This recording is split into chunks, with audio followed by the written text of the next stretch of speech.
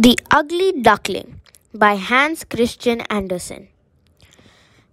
The mother duck was waiting for her eggs to hatch. Slowly, the first shell cracked.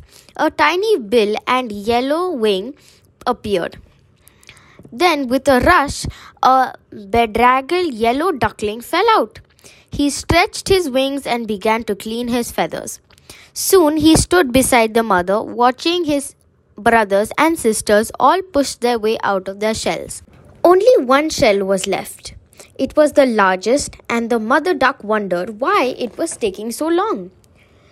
She wanted to take her babies down to the river for their first swimming lesson.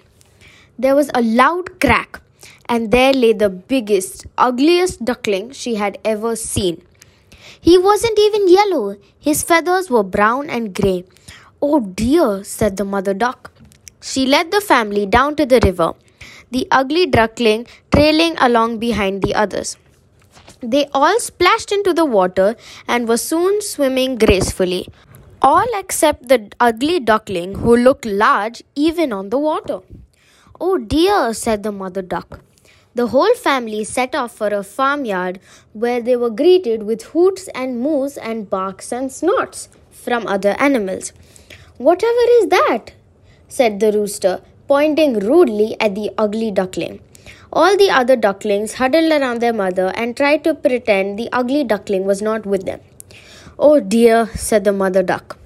The ugly duckling felt very sad and lonely. No one seemed to like him, so he ran away from the farmyard and hid in some dark reeds by the river. Some hunters came by with loud, noisy guns and big, fierce dogs. The ugly duckling paddled deeper and deeper into the reeds, trembling with fear. Only later that day, it was growing dark. He did stir from his hiding place. All summer, he wandered over fields and down rivers. Everywhere he went, people laughed at him. The other ducks just hissed at him or tried to bite his tail. As well as being ugly, the duckling was very lonely and unhappy.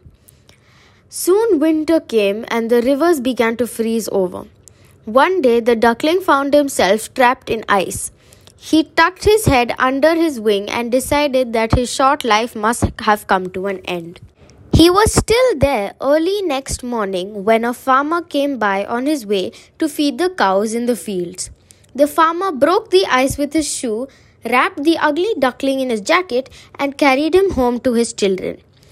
They put the poor frozen ugly duckling in a box by the fire. As he thawed out, they fed him and stroked his feathers. And there the ugly duckling stayed through the winter, growing bigger all the time. Now, the farmer's wife had never had much time for the ugly duckling. He was always getting under her feet in the kitchen, and he was so clumsy that he kept knocking things over. He spilled the milk in the bucket from the cow. He put his great feet in the freshly churned butter. He was just a nuisance, and one day the farmer's wife had enough. So in a rage, she chased him out of her kitchen, out of the farmyard, and through the gate down the lane. It was a perfect spring day.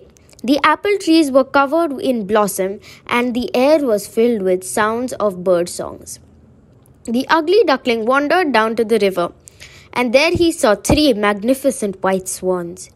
They were so beautiful and graceful as they glided down the bank where he stood.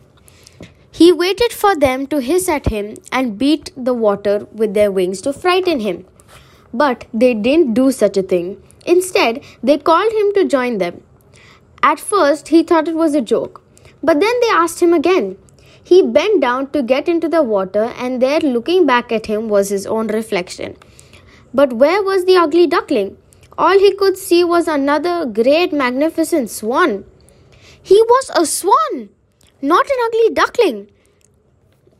He lifted his long, elegant neck and called in sheer delight, "I am a swan!